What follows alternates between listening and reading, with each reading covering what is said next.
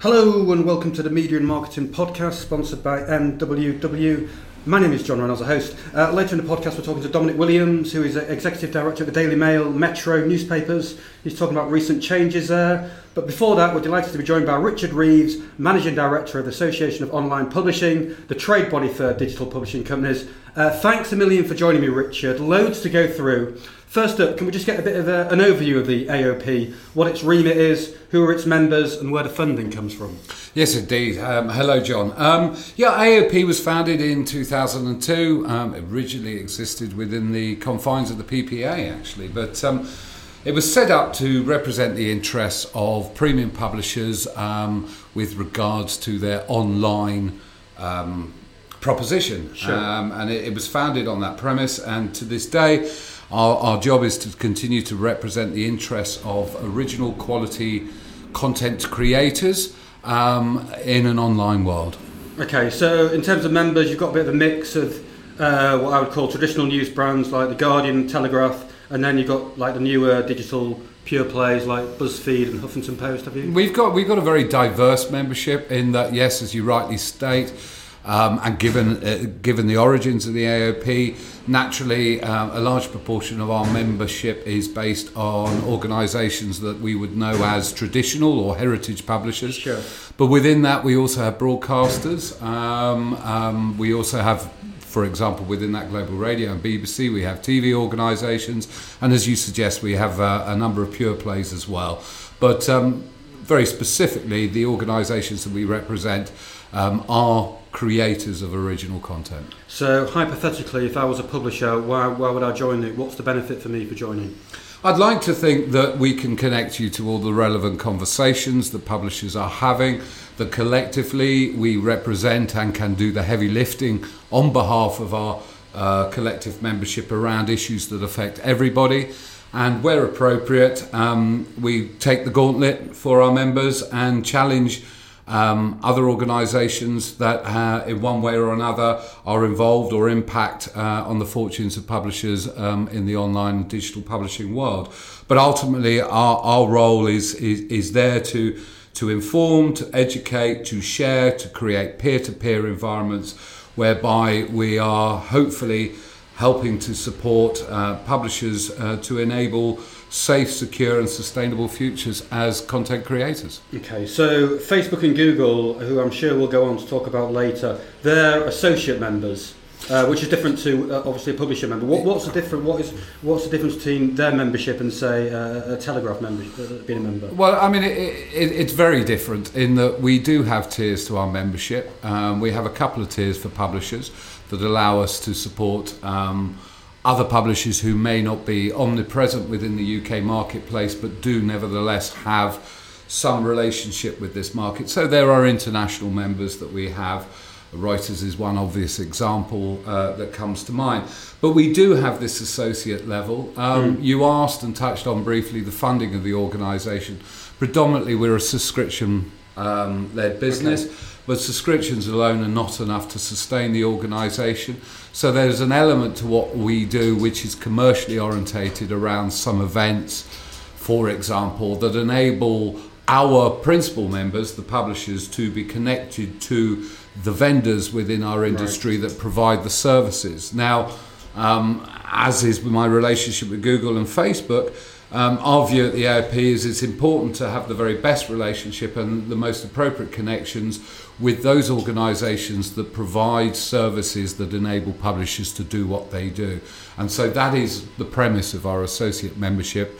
It is a separate independent tier that does, through some of the outputs that we have the ability to connect to our publishers, but the principal outputs that we create are all designed around connecting publishers, and they are conducted exclusively for publishers. Okay, so just give us a bit of a feel for Google and Facebook. How often will you meet up, or how often do they meet up in with the AOP and the publishers, and who? I mean, is that the sort of the big cheeses at Facebook and Google? Is that Nicola Mendelsohn or Matt Britton, or who are the execs you meet from Facebook and Google? They are people with whom we've had exposure and connection, and Ronan is speaking at our summit in October as an example, and Nicola Mendelsohn has been invited to speak at our summit. So, to a degree, that exposure is of interest, but the real nuts and bolts, the day-to-day, are within specific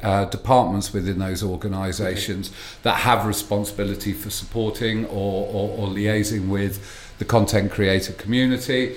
And obviously within policy, I will also have relationships there where we feel that policies by other organisations that are prevalent within our ecosystem are in one way or another, or in some possible way compromising or creating challenges to my constituents. So Ronan Dunn, is it? He's the big cheese. Is he the European boss? Is he, or is he one of the bosses? I believe he's managing director UK, but he's certainly very important to us in our marketplace, definitely. Okay. And we will meet with these organisations as is necessary, but I'm pleased to say that, again, based on the same principle as the associate membership, these people are an important part of the day-to-day. They're interwoven throughout the fabric of what every publisher does, and whether it's audience or product development or whether it's commercial, they are a part of our publishers. So we try wherever possible to have a very positive and open dialogue.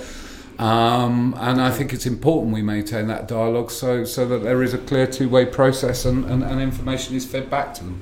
Okay, so News UK joining. I mean, lots of stories was linked to the AOP's bid to, as sort of alluded to clean up the whole digital ecosystem, make it more transparent and accountable, combat ad fraud and tighten up media standards. So obviously there's been some well-documented problems, highlighted by the likes of P&G's Mark Pritchard and Unilever's Keith Weed. So in November last year, you effectively launched this ad quality charter to combat these problems. Can you just explain very briefly the goals behind the ad quality charter now? Well, the ad quality charter is about defining standards, but also our ad quality charter specifically was to enable our constituents to differentiate from the pack, if you like, otherwise known as the long tail. I think it's very important to understand that over the last few years, one of the single greatest impacts that had a negative effect on publishers was a practice whereby advertising and the agencies advising advertisers were orientating towards chasing audiences at the lowest common denominator, and seemed to move away from context and environment, and seemed to not truly understand or had forgotten the value of that. What we do as a trade body, along with the IAB, ISBA and IPA, is we sit on joint industry committees such as JICWebs, and JICWebs is charged with the responsibility of helping create and drive standards for our industry around areas such as fraud, brand safety and viewability as example. As a collective within the industry, we don't want to create any unnecessary elitism. I think it's important that everybody is in some way or another both governed and protected by similar standards. So naturally, there's a relatively low entry point. They are, by JICWeb's own admission, and I sit on the executive board, they are foundation levels. They are the minimum that we expect of an industry. Beyond that, and what seemed to have been forgotten, was that for many a year, premium content creators such as my constituents operated at a far higher standard than anything the industry is asking of it.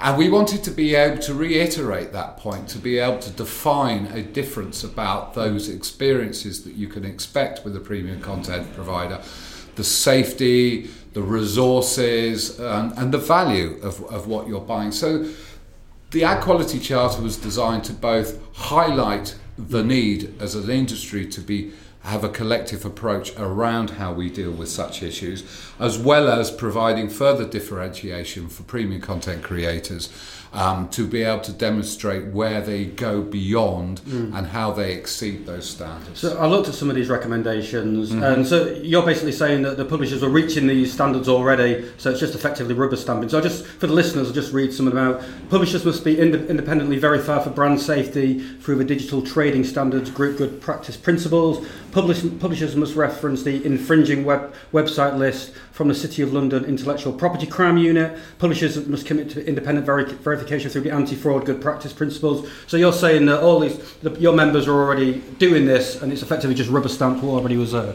Well, again, I mean, one of your opening questions was, what does the AOP do? At the time that we started writing the charter, I couldn't have sat in front of you and told you they were all doing it, because there was a limited value in being part of the DTSG standard, because at the time it didn't go far enough to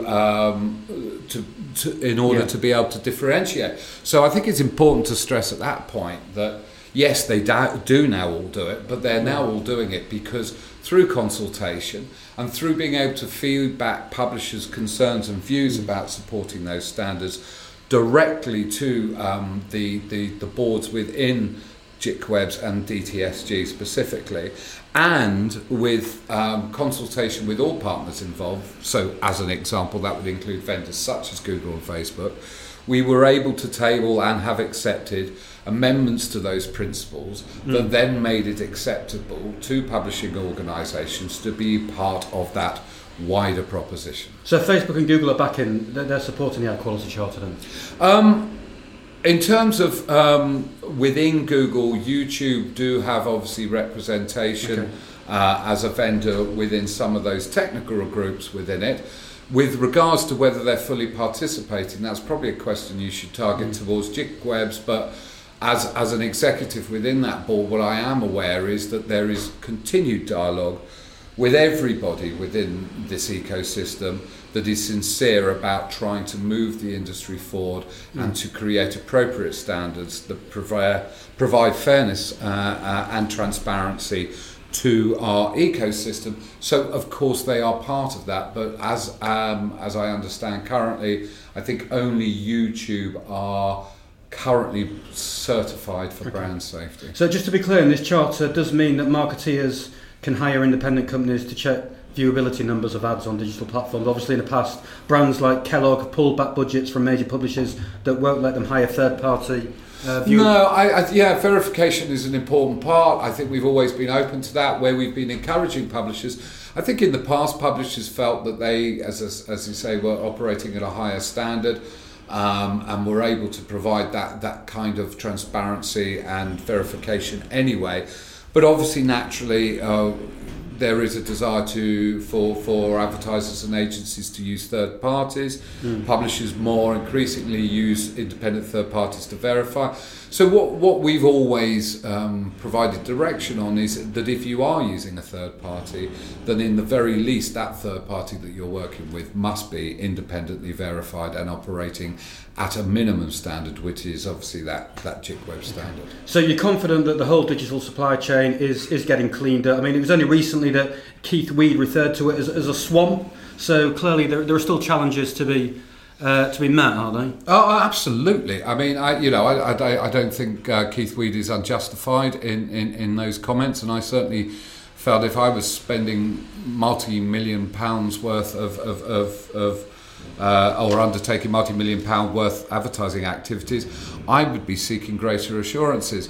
What I would say is that, and I think this is a really important point, there are many things that we could improve, but in order to get there, you have to start from somewhere, and ideally you start from a point from within which everybody feels that they are able to play or contribute. And I think we still have, as is inevitable, I'm sure, in any industry, people that are distracting and not necessarily distracting from the important dialogue and not necessarily contributing as constructively as they might. But I'm largely buoyed by the fact that the vast majority of people want to be a part of improving our industry. And I think one thing that I think is quite an important point here is that, we refer to it as a nascent industry, but I think what we have to accept is that the speed of technology is such that that I think we are having to contemplate and consider things that we would never have imagined. That because of the pace of technology and the way in which others have if you like, been able to identify and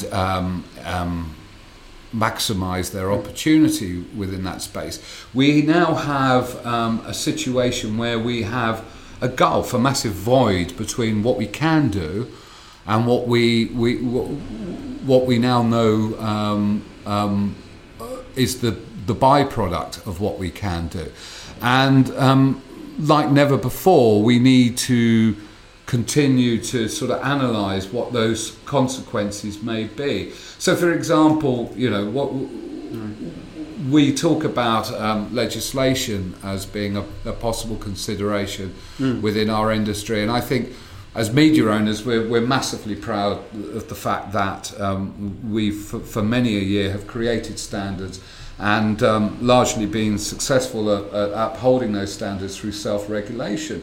And the last thing anybody as a media owner would want is to see regulation being imposed. However, what type of regulation are you talking about? You're talking about Facebook and Google now? Well, I think really where I talk about a void and a change and something that none of us had ever anticipated is that you look at advertising in the relationship with any content that has been distributed through any channel, including outdoor TV, radio, print, whatever it may be.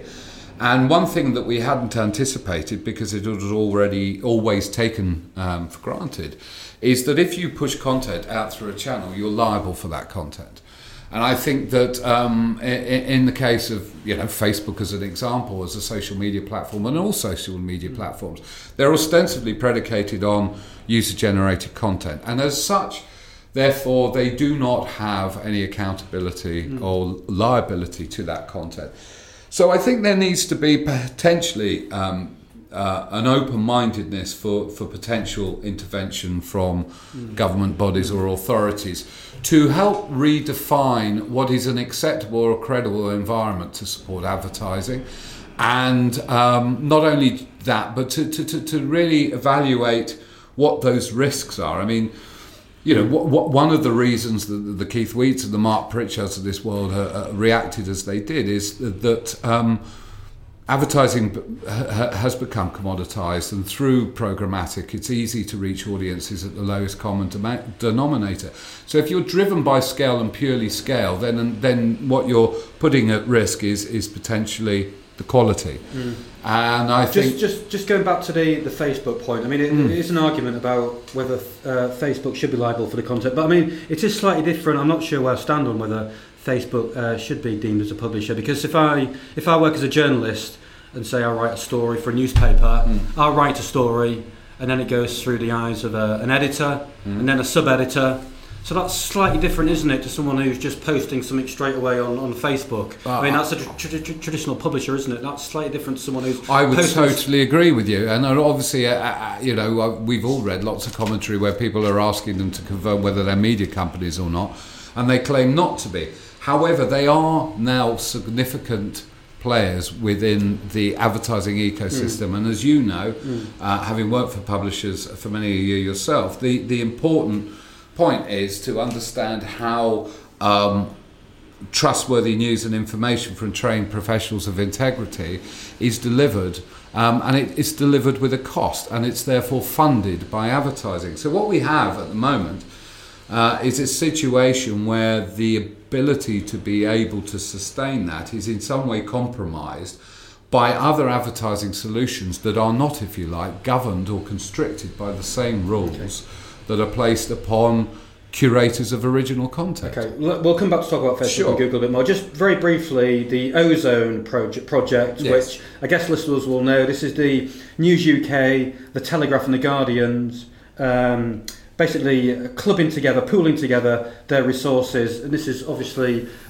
being pitched as sort of the combating Facebook and Google So, I mean, what's your? I think it's launching in later this year. Correct. I mean, is it going to be a success? And as the AOP, shouldn't they? Are you involved in this? Is this not something that your members should be involved into? Well, some of those are your members, obviously. The three organisations that have driven this initiative and effectively the funders, the owners of the Ozone Project, are all members of the AOP, and they are all members who are very much engaged with the AOP, who we deal with on a regular basis. My simple response to your initial question is that I applaud the initiative, and I think the first thing that they would say is the initiative has been created out of a response to demand, and that demand is to a degree similar to what we've just been discussing, which is that advertising brands want to be able to reach audiences at scale, but they are seeking assurances around the quality of those environments and the context of those environments. But, as has been a challenge previously, which obviously Facebook has rather simplified, is that to do that at scale across premium publishers, such as news organisations, that requires multiple efforts and multiple conversations, and they want to be able to be in a position to be able to buy quality at scale, i.e. the newspaper inventory, but through one simplified process and one conversation, if you like. So that is a response to something that the industry has been, and the buy side in particular, has been driving toward for some time. But my point is, I think shouldn't the AOP been coming up with these ideas, long before Project Ozone, which is only launched this year? So it's interesting. So the AOP, and if you interviewed any of our board, will tell you that they're probably bored of me and my repetitive request for these considerations at every board meeting, every quarter for the last 2 or 3 years since I took over in 2016. What you've got to understand is that, as I say, not only do our publishers represent diversity, with some of which have very specialist audiences and therefore a very high demand for their inventory that doesn't create a great deal of concern for them, and therefore in a pragmatic point of view they see less appeal to be part of that. But before we move on, I think the important thing to say is that, again, we represent all premium content creators, and I think news organisations are probably the most affected by the likes of Facebook and other social media channels, because many of our publishers operate in specific verticals, and it's easier to manage that niche and the point of difference that you can offer. Whereas obviously with news publishers, they're very much competing for scale and audiences. And in a word, Ozone Project, yes or no, is it going to be a success then? I very much believe it will be, and it's not a yes or no, but if you need one, I'll say yes. Right, okay. Okay, just quickly, a bit more on Facebook and Google. Brand safety, has YouTube got a handle on it? I mean, we keep repeatedly seeing stories in the press that it hasn't got a handle on it. In fact, I wrote one the other week about it. So do you think it's making... I mean, it's obviously making measures, isn't it? They're doing work with the Met Police too about monitoring drill videos on London gangs, but it seems an unenviable task when users are uploading, I think, 400 hours of videos every minute, so it's difficult to police, isn't it? Well, again, I think, I think it goes back to our earlier point. I'm satisfied that the people operating within Google that have a responsibility to addressing the need to apply standards to what they do are sincere about what they're doing and genuine about their approach. However, I, like you, cannot see how that's ever going to be manageable on that kind of scale of user-generated content posted with the frequency that it is in any given 24-hour period, which is why I suggest that there is a pragmatic and maybe slightly political, but a pragmatic need for intervention and debate around governance on what is considered acceptable environments of advertising. Earlier, I referenced TV, print, and outdoor, but let's in the teeniest way, let me just expand on that. there has always been very clear direction on the amount of minutes in any given hour that is acceptable for commercial messaging. There has always been very clear direction about where ads can be seen to appear and the experience in which those ads are delivered. And it's no different, but what we hadn't preempted was that social media would become what it has become, and because of its scale, yes, it is attractive. But what it isn't is a proposition by which you can apply the controls that you do in any other environment, whether it's offline or online, in which advertising messages appear. And so that is a concern. Whether Facebook and Google get regulation or not in the UK or overseas, but in the meantime, are Google doing enough to help out your members financially? Yeah. They obviously give publishers a share of advertising revenues when you click on news stories. But is that enough? Could they do more? Could they help out with the technology side? Well, I think you've kind of led to an important point where I think we should differentiate between the two organisations. Anyway, I think obviously where Facebook is concerned, yes, they do provide tools for publishers, and publishers use Facebook and other social media platforms to aid with the distribution of their content and the discovery of new audiences. But Google have a complete technology stack of which one way or another every publisher is using some aspect of that stack's offering. And what I'm very willing to say is that we have positive dialogues with all of those organisations, and not just Facebook and Google, but beyond that, Snap, Spotify, other organisations. And what I do know is that Google are committed and make available from within their organisation funds designed to and supposedly destined to help support publishers with their many challenges.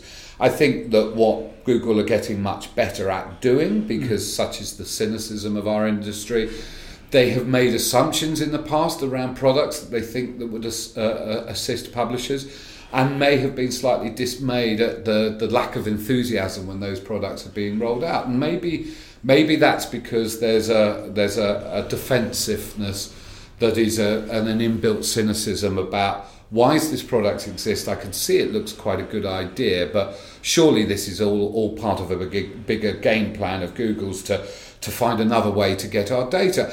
And over years, the last 2 or 3 years, certainly since I've been involved with AOP, we've tried to support Google wherever possible to help get into that dialogue with publishers where it's an honest feedback. And we on a quarterly basis with both Google and Facebook, aside from our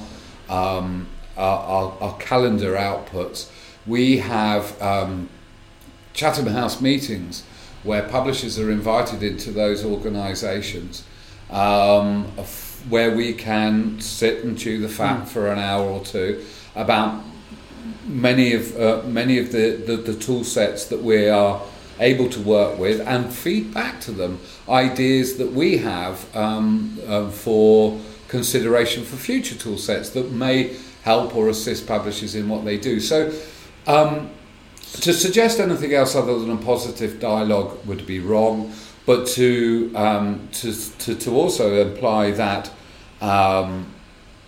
everything can be improved on is fair, because I think you're saying that Google are easier to work with. They're doing more than Facebook, or you differentiate? I think the amount of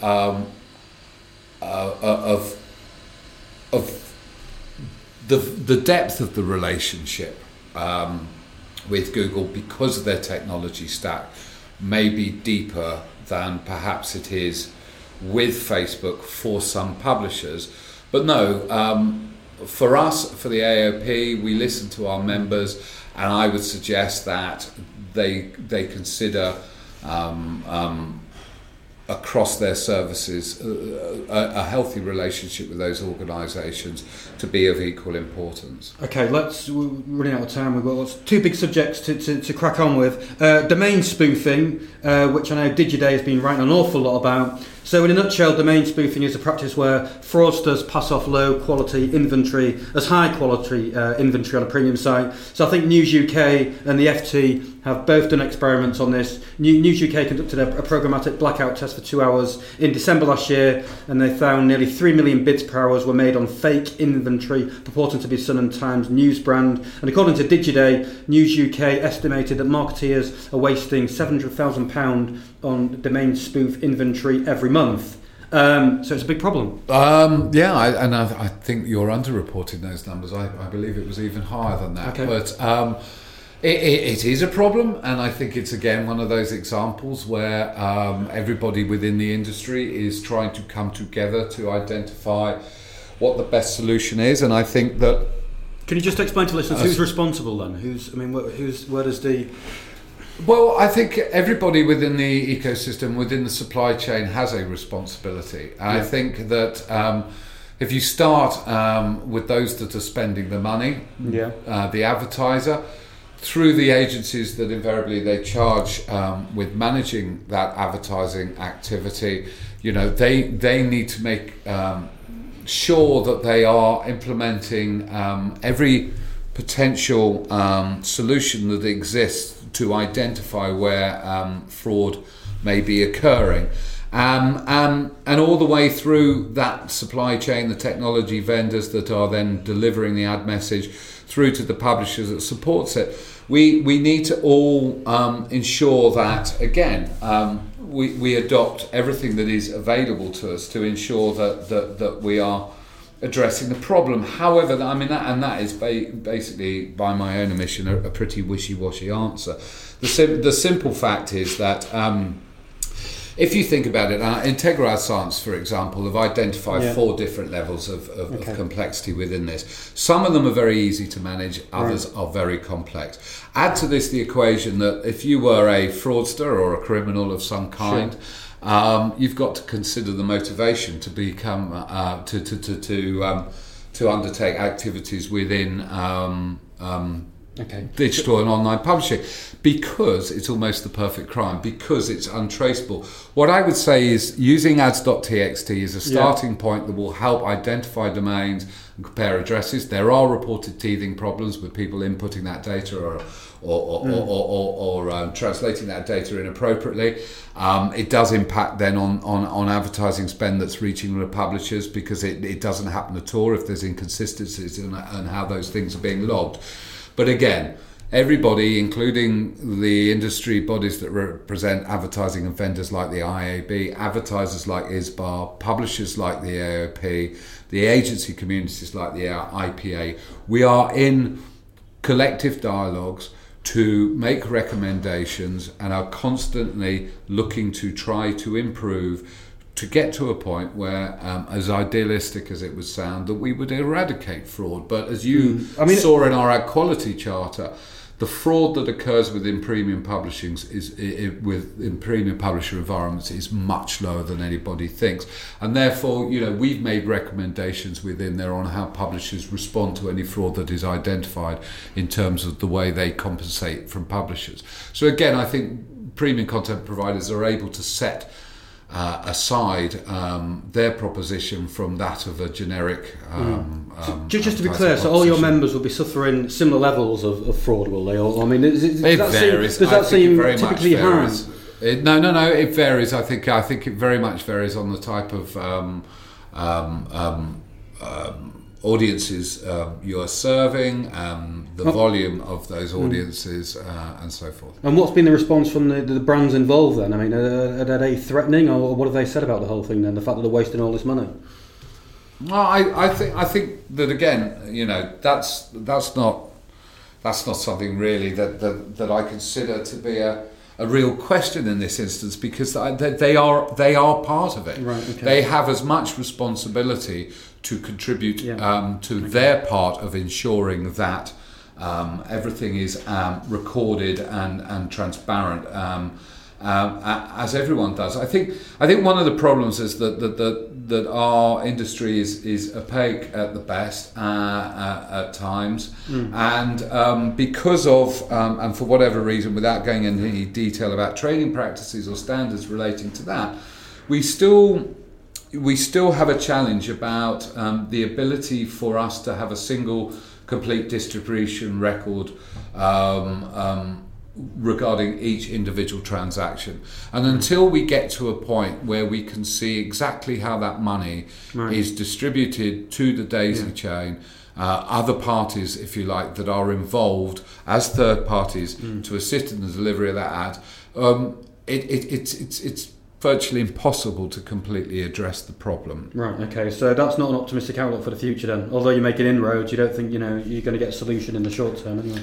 Well, we've had laws about nobody driving cars with mobile phones for a very long time, but it's not always going to put everybody off. Okay. I think the most important thing is, we've touched on words and used words like differentiate and so forth. What I'm saying is that the genuine actors within our industry and our ecosystem are keen to move to standards that make it harder for fraudulent activity and for imposters and bad actors. And the reality is we've got to continue on that journey and move in that direction. And things like GDPR actually have provided quite a natural filter on pretenders out there. We've seen a number of vendor organisations suddenly be removed from the ecosystem as a result of GDPR as a deterrent. So to do nothing would be irresponsible and stupid. To do something is better than nothing, but I'm confident that we are moving to a future where, as we understand our relatively nascent industry, as we begin to be better educated about the impact of the technology that we are creating and what that enables, we will be better at dealing with it. We'll do GDPR next time. Finally, we are running out of time. Ad blocking. There was lots of stories a few years ago about ad blocking. I remember City AM banning readers who were using ad blocking software and accessing its content. I think the FT had trialled a similar type restrictions. What are ad blocking levels like today? Are they increasing or is it plateaued? We're seeing an increase across mobile, but pretty much plateaued across desktop. But it's not to suggest there isn't a problem. It's still high. The median loss for publishers across our membership, where we conduct an audit and will continue to conduct audits on a quarterly basis, are showing a median loss of around 600,000. We've got publishers losing as much as 2 million plus over the course of a year to ad blocking. Oh, really? As more inventory is being created, whilst the actual levels have plateaued according to our desktop number, there is actually more inventory available now, so we are seeing potentially a greater loss of income. It is something we will continue to focus on. Again, ironically, the need to acquire consent and to be transparent upon the purposes for which anybody will be using personal data of a user engaged with our content means that the explanation of the value exchange to help educate and understand the user on what enables them to have access to this quality original content for free are aligned. So I think that the GDPR education will help further assist the ad blocking education. And finally, what's the best advice? I mean, I mentioned City AM. They banned readers, I think. Although there's Forbes who I looked at, which introduced the idea of rewarding those who turned off their ad blocking software with a sort of ad light experience, so they didn't get all the auto-playing video ads. There's no one size fits all. What we saw across our publishers was that they all experimented with different types of approach to this, and some for them worked better than others. But I think it depends whether your audience is predominantly youth or technology orientated, for example. So there is no one size fits all, but I do think that what we have got to is a point where people are much clearer about the way in which they will succeed is through listening to their consumers and engaging in a dialogue with their consumers and educating their consumers on what is a very fair and reasonable value exchange. Right, Richard, we're going to have to go. Very comprehensive. Next up, we've got Dominic Williams. So stay listening. Thank you. Dominic Williams has got a new job. He's the Executive Director, Advertising for Mail Metro Media. Thanks very much for joining me, Dominic. Congratulations on the job. So the backdrop to this is there's been a merger at DMGT, Daily Mail Group. So effectively what's happened, the sales team for the Daily Mail the Mail on Sunday and the Mail Online have merged with the sales team of the Metro brand. So can you give us a bit of colour and a bit of detail about the thinking behind the merger? Yeah, well, thanks for your kind words. I'm very excited about my new role. It's something which, as I said to Trade Press a couple of weeks ago, is I'm very excited about this role, working with an amazing team. Yeah. I think the reason why we merged is because of the demand from clients wanting to talk to one audience, one voice, and it just simplifies it. As you know, I used to work on agency side, and I used to find it quite interesting that the Metro was sitting in a different floor to the Mail and the Mail Online brands.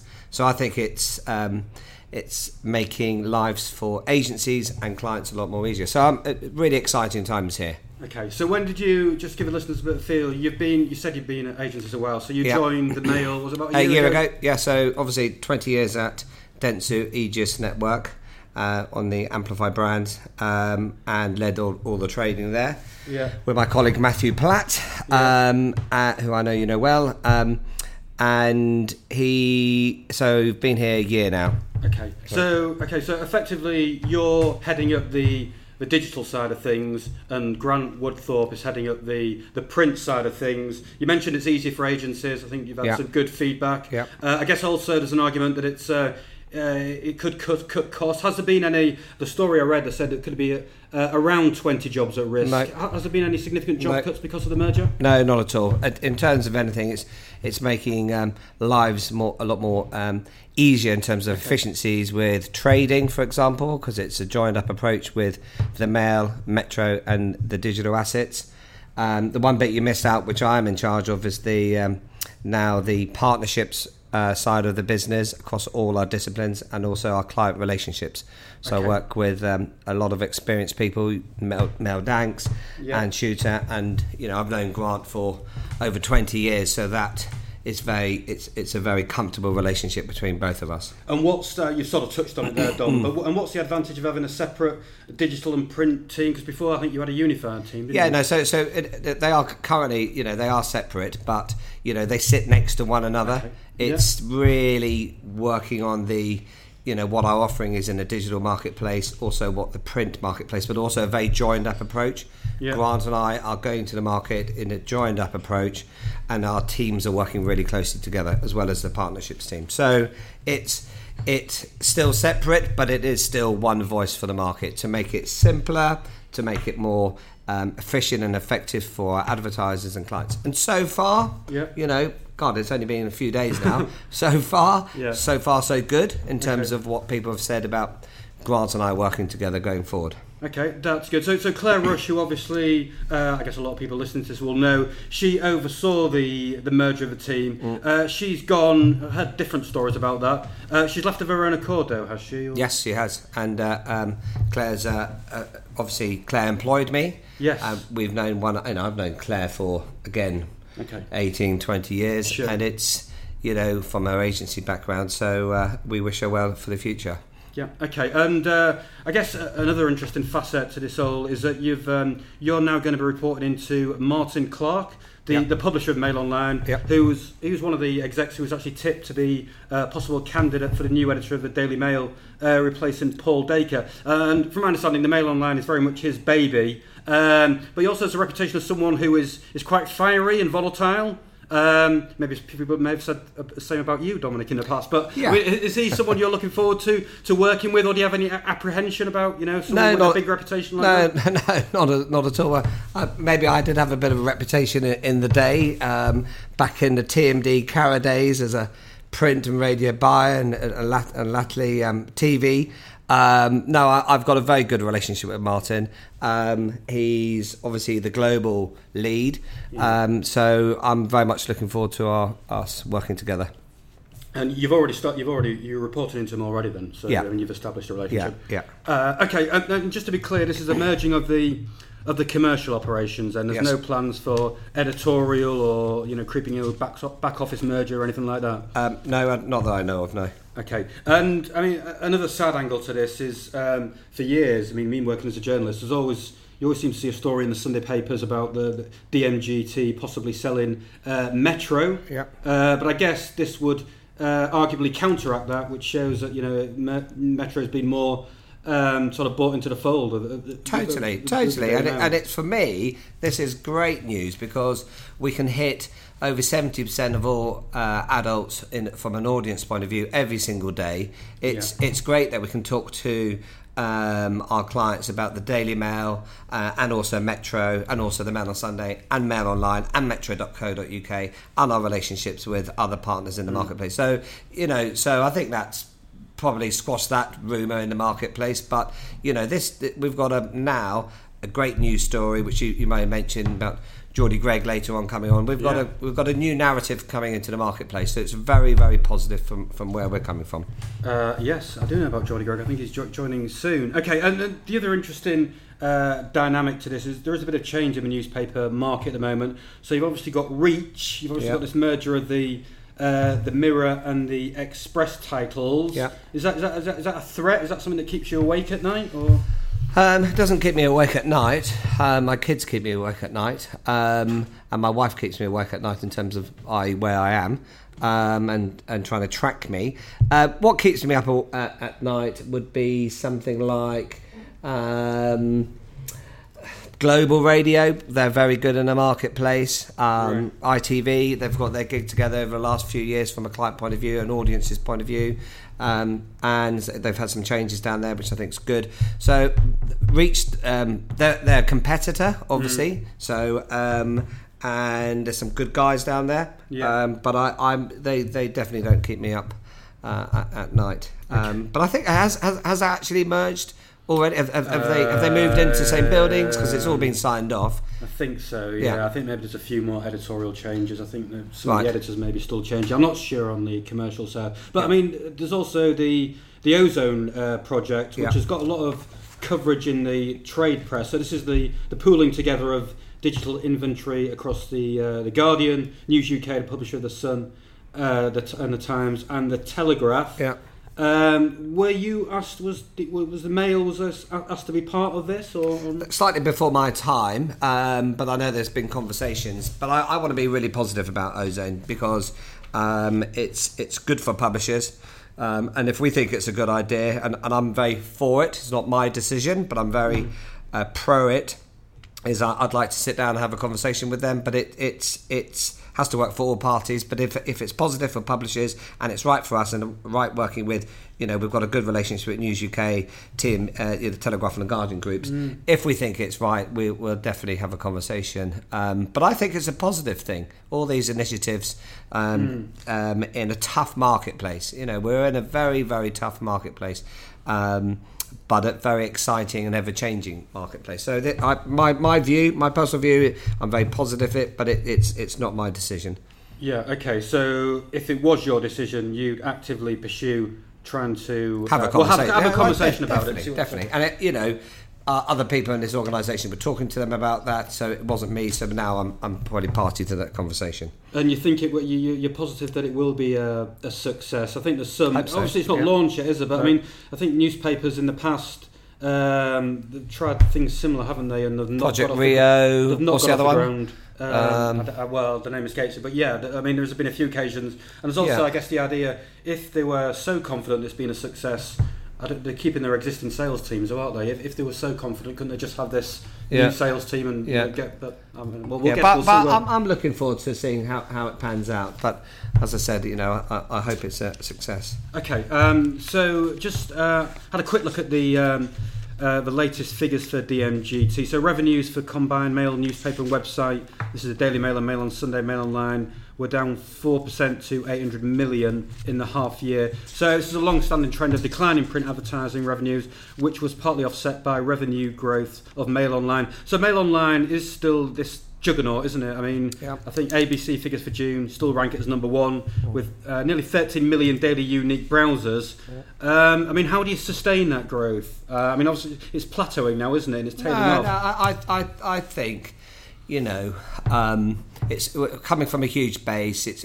I believe it's going to grow again. It's amazing. The Mail Online and metro.co.uk .co.uk. Amazing traffic. The scale is huge. It's hitting loads of audiences.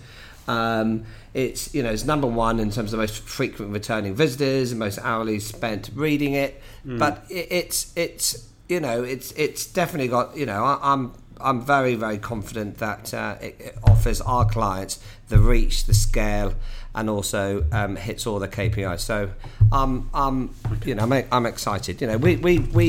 We reach, I think it was out today, 1 in 4 papers bought in the UK is the Daily Mail. Which is good. I know you were talking about Mail Online, but it's good. Okay, so and just give the audience a bit of a feel. I know this is a relatively new job, but you're obviously based in London. Yep. In the Mail Online, commercially, have they got people in the US, Australia? Yeah, so New York and Australia, and we have a worldwide team based in London. Okay. So So you'll be, I guess, part of your remit will be you'll be going to see this. Will you be getting out on about? 100% UK. Right. And that is exactly what I've said to my wife. Right. And as we're on air, John, I can confirm it's 100% London. Okay, I mean, and Manchester, so UK. Yeah. Right. Okay. Obviously, Facebook and Google was talked a lot about on this podcast. So earlier this year, there were these well-documented changes to Facebook's news feed, which is effectively deprioritising news at the expense of postings from friends and family. Mail Online, like a lot of newspapers, took a bit of a hit in the latest figures. I mean, how much of a concern is that for you? Yeah, I'm not going to comment on that. Yeah, right. I'm not going to comment. Why is that? Is there a reason for that? No reason. Just not going to comment on that. Right. Okay. We're not commenting on that. Okay. So, I mean, aside from newspapers, I think listeners will be interested in. There's two other questions. Obviously, we mentioned you came from a media agency background. Yeah. Over the past few years, lots of talk about how media agencies need to change, need to adapt. Yeah. I mean, what's your take on some of the struggles and some of the challenges? How do you think they need to change and adapt themselves? Yeah, I think agencies have changed. Everyone's talking about they need to change. Agencies have been changing for the last 20 years. Yeah. Because consumers have changed, clients have changed. It's really, again, it's exciting, but tough times for agencies. It's tough times for consumers. The agencies' models, you in my past role, we've experimented with different types of structures, but it's in line with what the clients are asking us to do, or asking the agencies to do. So it will always be evolving. It'll always be changing. The models that will differ by networks, the models will differ by agencies, but it is all depending what the clients are asking. The clients are changing all the time their strategies. The clients are changing their priorities, and what agencies, and I think what agencies do really, really well, and we definitely did it really well at Aegis, is that we adapted to the change of the environment, adapted to change of client needs. And so the future is really positive for agencies, because everyone keeps on saying that agencies have to change in the last, the last 3 months. But no, they've been changed, as I alluded to, for 20 years. And like any organisation, it has to be correct for today's society. It has to be correct for today's environment, and it has to be forward-thinking. And so agencies play a huge part in the media landscape with clients. So, I mean, there's lots of talk about people in-housing and sidestepping media agencies, but you think that the people there have still got skills and qualities that can't be, still needed? Very much so, because they forget about the leverage and scale they use in the marketplace to buy media on all media channels. They and I won't mention the clients, but there were a couple of clients who took some media in-house, and within 12 months one of them came running back and just went, this is we don't have the skill set, we don't have the time, we don't have the knowledge, and so agencies have got a fundamentally they've got a important role to play in the media mix. Okay, and last couple of questions, because I know you're very busy. Lots of talk too about consultancies coming into that territory. Are they? I mean, what's your take on that? Are they a threat, or is it inevitable that because they're so big that they will have success in media? Or? Yeah, I think that it is a threat. I think but it could be an opportunity. It could be an opportunity to work in a different manner. But consultancies are not new; they've been around for a long time. So it's not new, but it could be described as a threat. Okay, and last question. We did touch on this before. I didn't follow up. You mentioned a new editor coming in, Geordie Gregg. Yep. I think he starts in September. I think it's perceived to be a bit more liberal-minded than Paul Dacre. I mean, I get this is an editorial question really, but does this have any impact commercially? I know in the past few years there's been examples of brands pulling ads from the Mail, we have Paper Chase and Virgin Trains. Does a new editor, I guess it's too early to say really how much is going to change the paper, but it won't have any significant impact, will it, commercially? I think it's too early to say. Sure. I think it will be a fresh perspective across the board, but obviously Paul Dacre has done a phenomenal job over the last few decades, and we're looking forward to working with Geordie close. Obviously we work with him with the Mail on Sunday, so we know him. Yeah, sure. I knew him from the Condé Nast days and the Evening Standard days. Yeah. So as I said earlier, it's a really exciting times at here. So we're looking forward to the future. Brilliant. Okay, that's great, Dom. Thanks very much. Really good to see you again, John. Oh, great.